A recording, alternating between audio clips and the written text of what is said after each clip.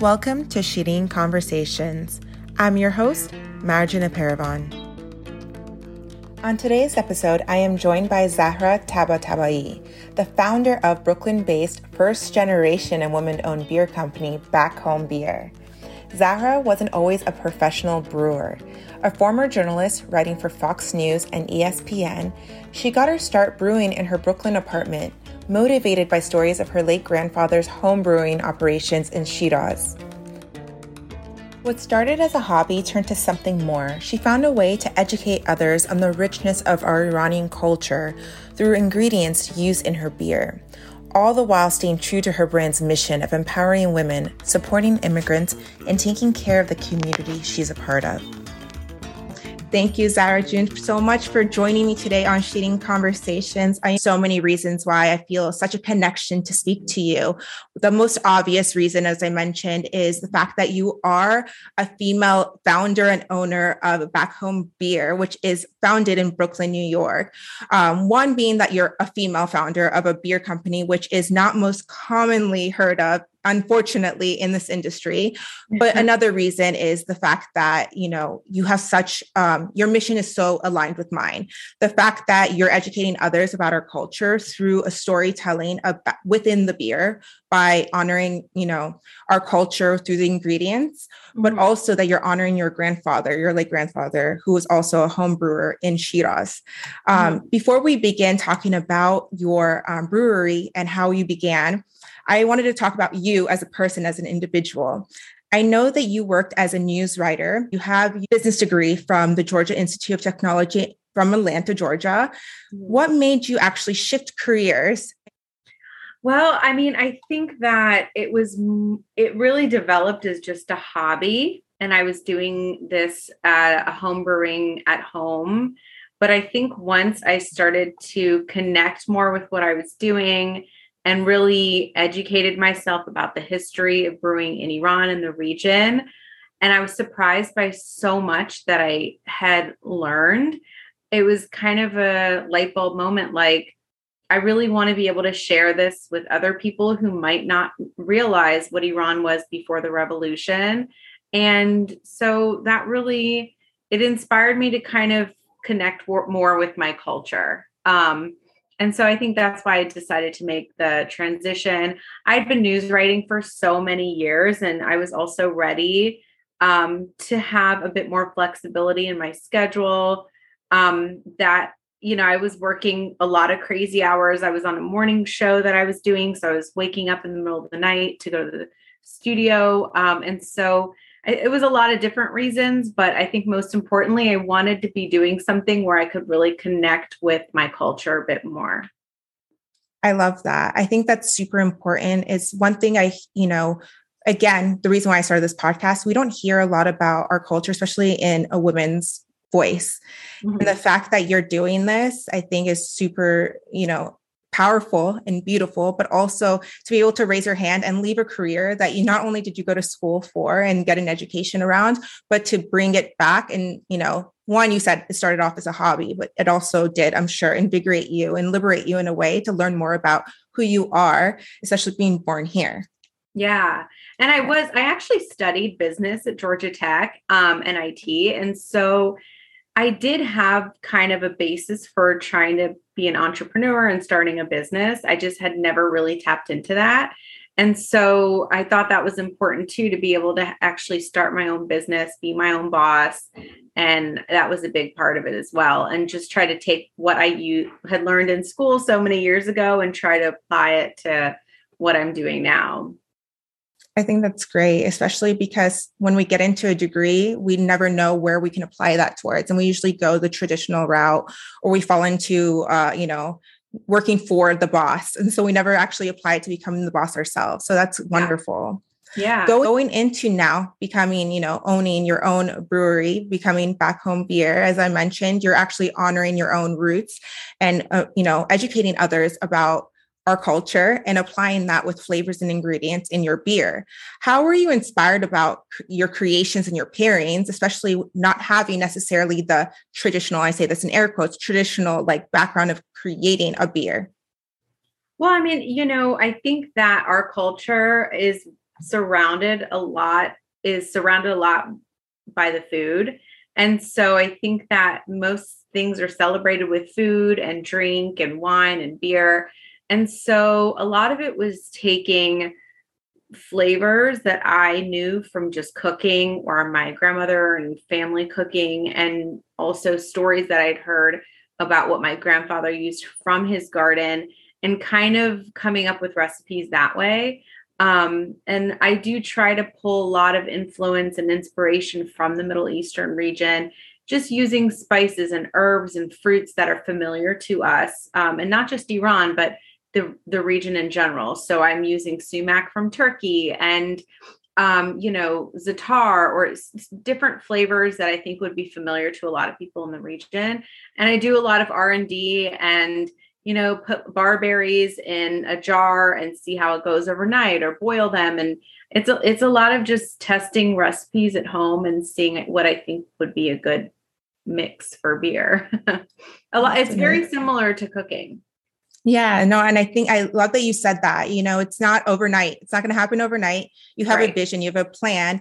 And, even though in our minds, sometimes we believe two parents can work together, it may not be the way that you assume it to be, but having the inspiration and bringing that to life, I love the fact that you have the two beers. I saw that you have the two now, and even the look, the aesthetic, like I'm not necessarily, traditionally a beer drinker, but like even seeing the beer itself and the ingredients that you use, like I immediately want to reach for your beer and just give it a try. And I think even the story itself creates that, that romance around it. Definitely.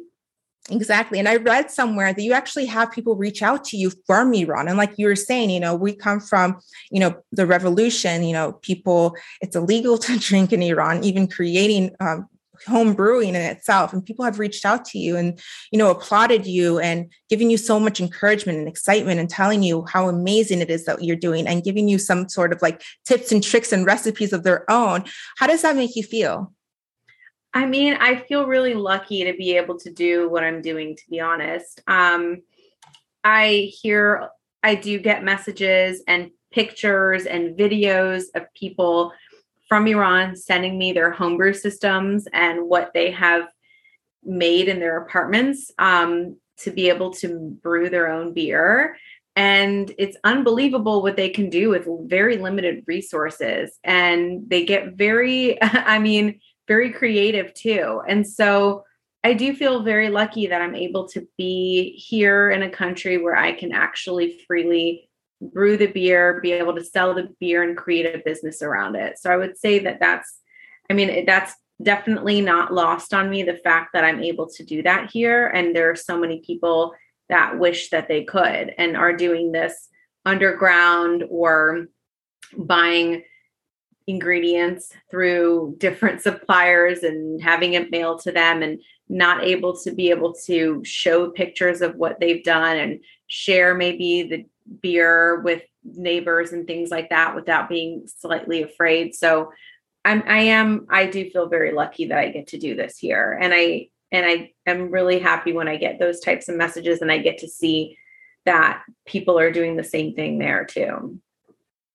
One thing that really stands out with you is the fact that you credit others before yourself. I think that that's really important. And I think what's even more amazing is the fact, the impact that you're giving as a new business, as a new brand, is that fact that Back Home Beer also does a whole give back component.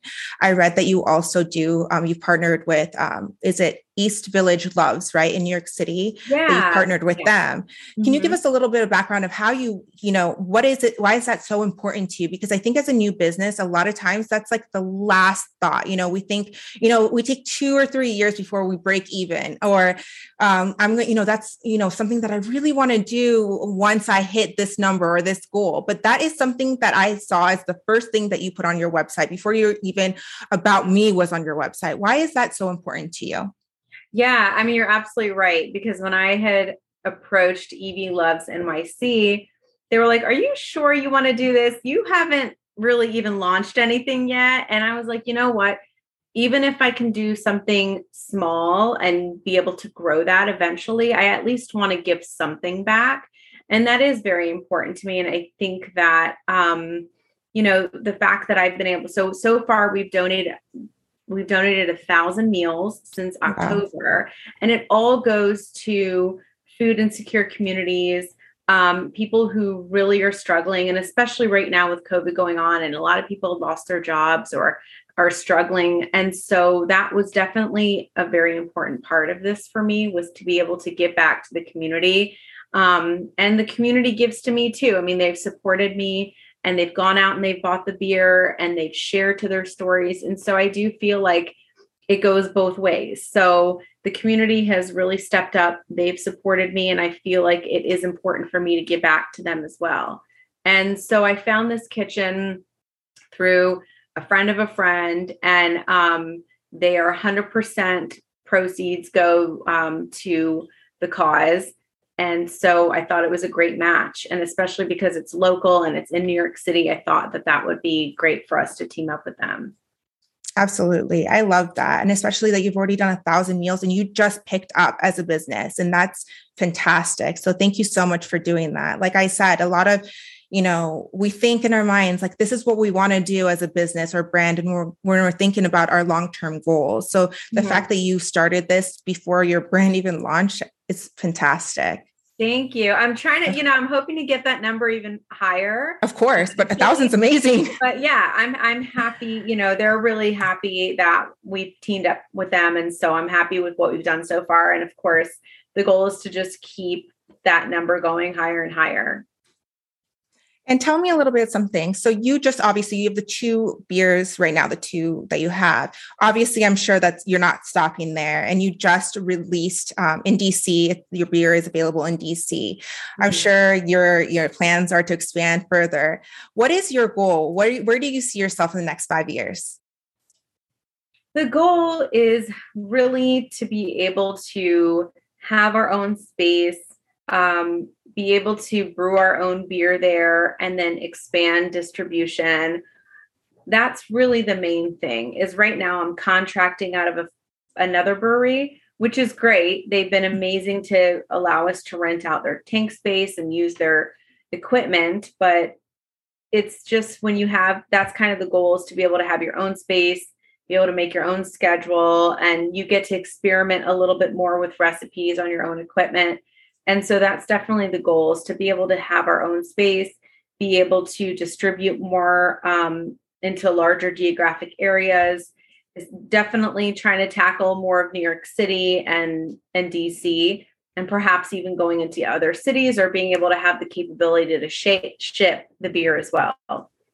Yeah. Well, I can't wait. Being from, I lived in New York City for 10 years, and I do visit frequently as much as I can. I mean, obviously with COVID, it's been harder, but being in California, I would love for you to ship eventually. So that's amazing. I would say that is the number one question I get is, do you ship to California? So I definitely want to make that happen. Well, I cannot wait. I'll be one of the first to be sneaking up on your Instagram page or your website to find when that happens. Awesome. Well, I know that, we mentioned earlier, a lot of the inspiration, the start became from your late grandfather, and stories that you heard from your aunts and your family sharing how he began from his garden and how he created everything in Shiraz. And is there anything specifically that you can share with my audience that has been shared with you, whether it's from your family or a mentor, that you can share with us that can motivate my listeners about dreams that they have potentially put on hold or pause because they feel like it's not as conventional? Like they have to go down a path because they feel like this is a path that makes me money, but it's not what I love. Is there anything that someone has shared with you that that stuck with you that you can share? I mean, I think that this idea was really in my head for so long, and I was afraid. I'm not a risk taker by any means. And I was just kind of stuck doing the same job. But I really do think that you can do what you want to do. And if you're scared to do it on a larger scale, start on a small scale and move your way up. And I think that that's really the best advice I got, was to just start it, to just do it. Right. I mean, stop waiting around, stop thinking of all the reasons why it could fail, which is what I was very guilty of doing, was like, this is why it's not going to work. This, and this. And I think once I just started to do it and I got just a little bit of feedback from people like, oh, this is great. Or one person tried the beer I was testing at home and they're like, this is delicious. It really started to motivate me to keep going. So I think even just starting small can be very important, and it can really help you to create something big in the future. Don't think that you have to do all this big thing at once, because that can be overwhelming. And you can definitely think of all the things that will go wrong. So I think just starting small and seeing where it goes from there. That's great advice. You're so right. Starting small, because we always think of the bigger picture right away. We want everything to happen overnight. And you're absolutely right. Because then, 10 years from now, someone else might create the idea we had and we might kick ourselves and think, why didn't we just start that? So exactly. Yeah, I know. And it can be very scary and overwhelming thinking of the big picture, right? But I think if you're able to take what you want to do and start on a smaller scale, whether that's friends and family, and then expanding after that, I think that's a good way to do it. I love that. Thank you so much for that. Well, before we close it out, is there anything that you'd like to share or leave us off with? You know what? We have my next beer is coming out, but it is not coming out until March, but not too far away, only about another month or so. And that is going to be a Nowruz themed beer. And so it's going to include a couple ingredients from the Haft-Seen, and it's a really special beer. I think it has a lot of meaning. And I'm really excited for that one to come out. And I can't share too much about it, but just know that it's coming, and that it is kind of a limited edition run that we're doing to see how it goes, and for the month of March. But I'm really excited to be able to share more about that. But just throwing it out there that it's something new is coming. Crossing my fingers for you. I know it's happening, it's coming, but I'm hoping that it's more available more for others. Right now, New York City and DC is where people can find your beers. Limited edition in March for Nowruz. And I think that's incredible. Hopefully I'll be in New York City and snag some before then, or by then. So no, that's amazing. But if you come a little earlier, right now we have our sumac beer, which is like Somok, sumac, al baloo, sour cherry, and then our lager, which is with the Iranian blue salt. So those are both available, and they're available in New York City and also in DC. And there's a beer finder on our website, so you can check it out and see where the shop is closest to you. Thank you so much for saying that, because I was just going to end it with that. So thank you, Zahra, so much for taking the time to meet with me. And thank you so much for everything that you're doing, especially for those the less fortunate in New York City, for your continuing with your grandfather's legacy, and for bringing awareness to our culture in such an amazing, unique way. So for my listeners, again, make sure that you follow Back Home Beer on Instagram and also online to find beer near you at backhomebeer.com. Thank you again. Of course. Thank you for having me. For more inspiring interviews, head on over to shireenconversations.com. If you like today's show, please subscribe on Apple Podcasts, Spotify, or Google Podcasts. And don't forget to rate and review, and follow on Instagram, Facebook, and Twitter at Shireen Conversations. You can also watch episodes on YouTube. I'm Marjana Paravan, and you've been listening to Shireen Conversations. Thank you.